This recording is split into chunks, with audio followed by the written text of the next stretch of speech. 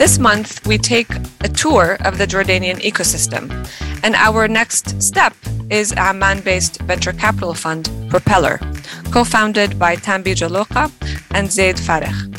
Propeller wants to invest in cutting-edge technology startups across the MENA region, but particularly startups that want to solve the big problems that they see in the region using technology.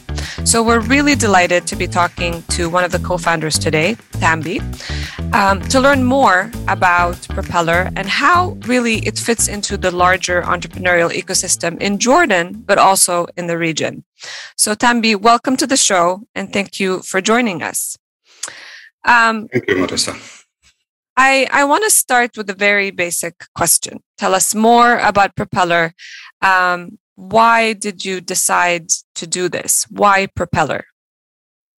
Thank you, Merissa. So let me go back in time to when I started working in my career. So I was always a software engineer. That's something that I was passionate about since I was a kid. I enjoyed building things into technology ecosphere, I would say. That led me to work in a few companies, then open up my own software development house at some point, and then open up startup a few years after that, which led me eventually to work with Zaid Farekh on a project called PS Rocket. So we were in the beginning helping Zaid Husban, which was our first investment. It was more like a project in the beginning. We weren't actually a VC or an accelerator. But after doing that, which is something that we always enjoyed to do, build products for people, with people, start things, we noticed that, okay, we can do this with more and more companies. So that is what led to us opening up Propeller in 2017. The main idea was to propel startups, pun intended, and take them to the next level. So because we believe that there aren't many accelerators in the region working on pushing solid founders, at least we have a certain view. Yeah, there are other accelerators that are doing a good job, but we had a different take on it, coming from technology and product backgrounds. So we started Propeller in 2017, slowly maturing and becoming an investment company, and then later on starting to call ourselves a VC because that's what we do. We're just a very valuable VC. That's wonderful to hear, precisely because in our research at the Wilson Center focused on workforce development, but also entrepreneurship, one of the things that kept coming up, not only in Jordan, but in other parts of the MENA region, is access to funding, not just for startups, but for those who have reached, sort of further in the entrepreneurial journey. So is that why you decided to also sort of turn it into a VC, because that's a challenge or at least a gap that you saw?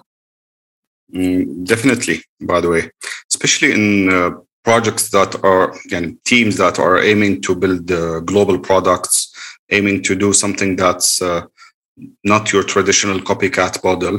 They have a hard time fundraising. So we've been there, by the way, and I would say that part of why Propeller came to be is because we were on the other end at some point trying to raise money and couldn't find VCs that understood us or are willing to go early on, like really, really early in the stages of building a startup. So we just, if you think about it, we just had to create Propeller. There was I don't know, maybe a calling, or there was a definite need. And that's why we did it. So beyond just applying for funds, which are, like we said, much needed, what else does Propeller do? So if I'm a startup, I apply and I go through the whole application process and I get funding from Propeller. What happens next? So first of all, we focus on building the company, because at that point in time, building the product and then building the company. So the early days, it's all about building the product. We believe that with experimentation, building fast technology, getting to product market fit as fast as possible, you can be in a very solid place to later on build the company more and then fundraise more. So we would help them recruit in the early days. We would help them build a technology stack that is adequate for that time, not to overbuild, also not to underbuild, because if customers are not happy about what you built, you will probably not get any traction. And then connect them to more senior people, experts within our network that will help them grow some more, and connect them to other VCs in the region that are our fellow friends and people we invest in regularly, which would help them grow. So it's strategic in different places, and it keeps evolving. Yeah, and you don't just leave them with the funding without taking them to the next phase, which I'm sure is much needed as well once they start moving forward and growing. So I'm very curious to hear from you about what you're looking for in the startups that you're assessing and then that you eventually take on. So you open it up for applications. I also read that for the non-Jordanian startups, there is sort of a conditionality to move to Amman, which is great for the Jordanian ecosystem and for the market. But what is it that you're looking for? What are the, let's say, top 3 to 4 features of a startup that makes you nod, you and Zaid, and say, okay, this is it. We're going to take them on and help them move forward? So, Merissa, I think it starts with a great team, by the way, and we are heavily biased on being inspired by the team. If we are not, most probably we will not invest, because at the end, this is an investment is a long-term engagement. We will most probably stay working with them for the next 5 to 10 years, depending on what happens with the startup. So having a team that is, I'm going to say, of course, smart, with domain expertise, complete, as in multiple people in the team have different skill sets that are complementary to each other. Yeah. Exactly. And are solving something that's hard, I'm going to say, not your traditional low-hanging fruits that people kind of reach out to. We want to invest in people that are aiming high. That's one of those things that we really focus on. After the team, of course, there is the market. It has to be a market that is growing, not diminishing. It might be a market that just started growing, but the rate of acceleration, for example, is fast in it. And at the end, we look at what they built so far, like the product, the solution, but we don't really, as a scoring, like let's say chunks within the bigger score, the solution is the last thing we look at, or the least important thing, because we understand that a good team within a big market are going to figure things out, even if they need to pivot at some point. I really like your focus on teams, and you mentioned diversity as a plus. So I'm going to zoom into this a little bit. I'm sure you're aware that there's basically a dearth of women-led startups in Jordan and across the region. The women entrepreneurship rate in the MENA region is one of the lowest worldwide. So do you, for example, have some sort of strategy to select women-led or co-led startups? Is this part of your sort of thinking, or are you just sort of focused on these items? And how can you try to bring in more women-led startups?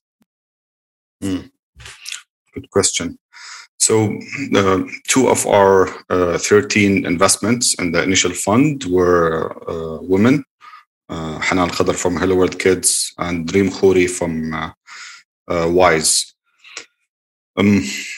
It's been tough for them, by the way. Looking at their fundraising journey, I kind of understand where the question is coming from. It's something that we try to bring in, but we've always been struggling. So the team at Propeller is 50% female to male, and we've always been discussing this, but seems like most of the time the applications are heavily biased towards males. So I should look at the numbers, but just because I've met everyone that applied, I'm going to say that the application ratio this is just from top of my, at least it's 90% male, all male team versus 10% diverse team. So wow. The issue probably starts before they even apply to, because at the end, our application process is on, a website or just something that's electronic where I hope that there isn't any bias, but it feels like there isn't any bias in the application process, at least. But yeah, I would say that there's a systematic issue that's larger than who gets into the VC. It starts earlier during their lifetime. And that is a very important data point that you've highlighted, that basically the problem is systemic and that it starts before you're even selecting, because you're not seeing applications from women-led entrepreneurs. And that is very much in line with also what we are seeing in our own research. But it is an important data point to highlight and take forward, so that we try to address that as well in other episodes where we talk to women entrepreneurs, particularly next month, where we'll be focusing on women entrepreneurs for Women's Day and National Women's Month. So I'm going to sort of take you to a different place and ask you to talk about the challenges that you face as Propeller in the Jordanian ecosystem as a VC. What are some of the key challenges you're facing? And then who do you go to for solutions or for guidance? Do you talk to the government? Is it the Ministry of the Digital Economy and Entrepreneurship? Is it the private sector? Are there mentors of yours that you also seek guidance from? Mm-hmm. I would say that the biggest challenge any VC struggles with in Jordan, by the way, and I'm sure that many people would find this weird, but lack of capital going into VC. So when I say VC, I'm including accelerators as well. So I'm including everyone who's investing in startups in the ecosystem. It's been very tough for all VCs in Jordan to fundraise, because most funding goes into different avenues, I guess, not innovation as much as, like solving issues that are closer to people on a day-to-day basis. People look at entrepreneurship as a luxury, I guess, which maybe that's why the funding is not going, is not directed towards VC at least. And I've talked about this with my mentor, Emil Qubaisi, who passed away last year. Yeah. So he was also aware of that and was working on that. And I think it will get better at some point. But I'm going to say the allocation of funding, the way it's distributed, I think it can be more efficient. That's what I would suggest. And what about the role of the government? How do you see the role of the government, specifically the Ministry of the Digital Economy and Entrepreneurship. The ministry, as you know, a few years ago used to be the ICT Ministry, the Information and Communication Technology Ministry, and now it has a new mandate that's expanded to also include entrepreneurship. So what do you want the ministry to do to help VCs like yours, but others in the ecosystem as well? So there might be some policies that enable sources of capital in the country to focus more long term. So I'm going to say this out loud, but we don't have any endowments in Jordan. We don't have any social security that's actively investing in innovation. Mostly it's traditional investments in land and whatnot, not your typical innovation. But I believe that because of the lack of investing in technology, which, by the way, VCs and technology are hand in hand.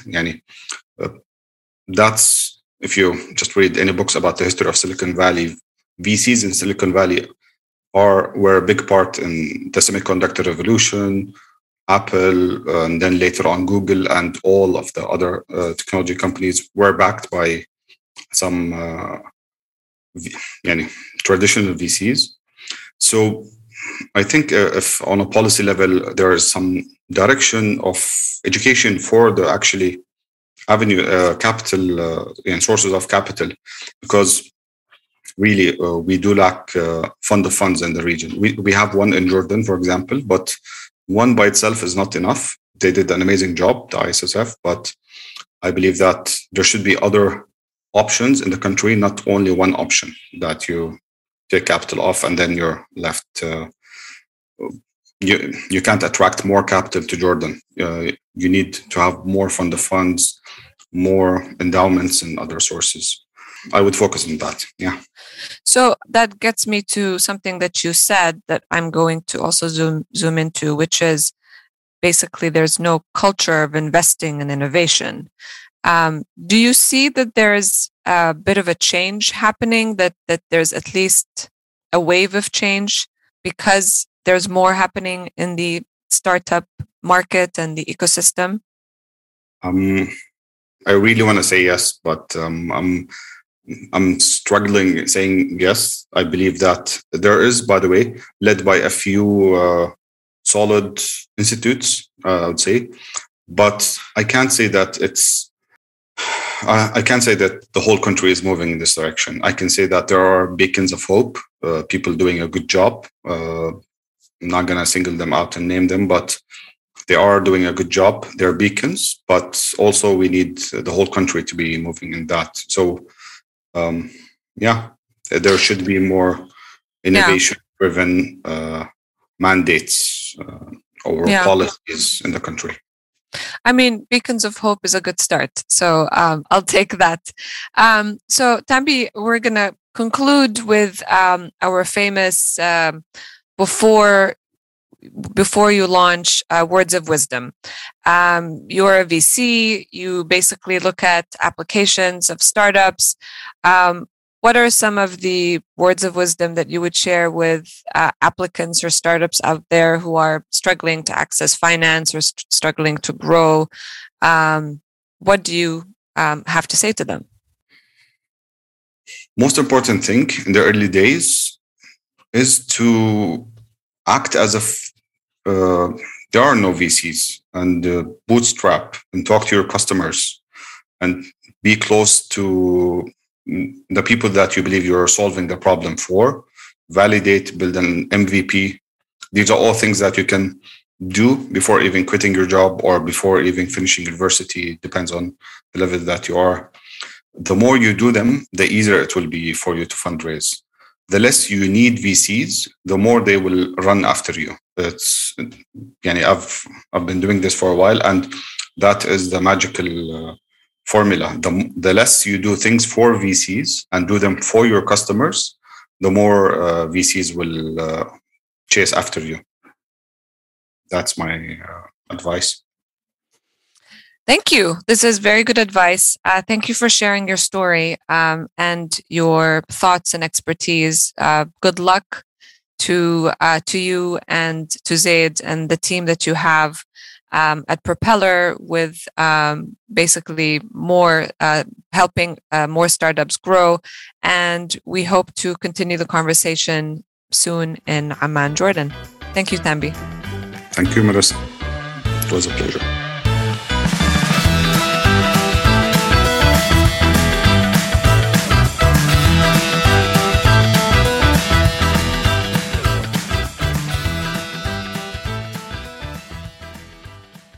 This podcast is funded by a grant from the United States Department of State. The opinions, findings, and conclusions of this podcast are those of our guests and do not necessarily reflect those of the U.S. Department of State.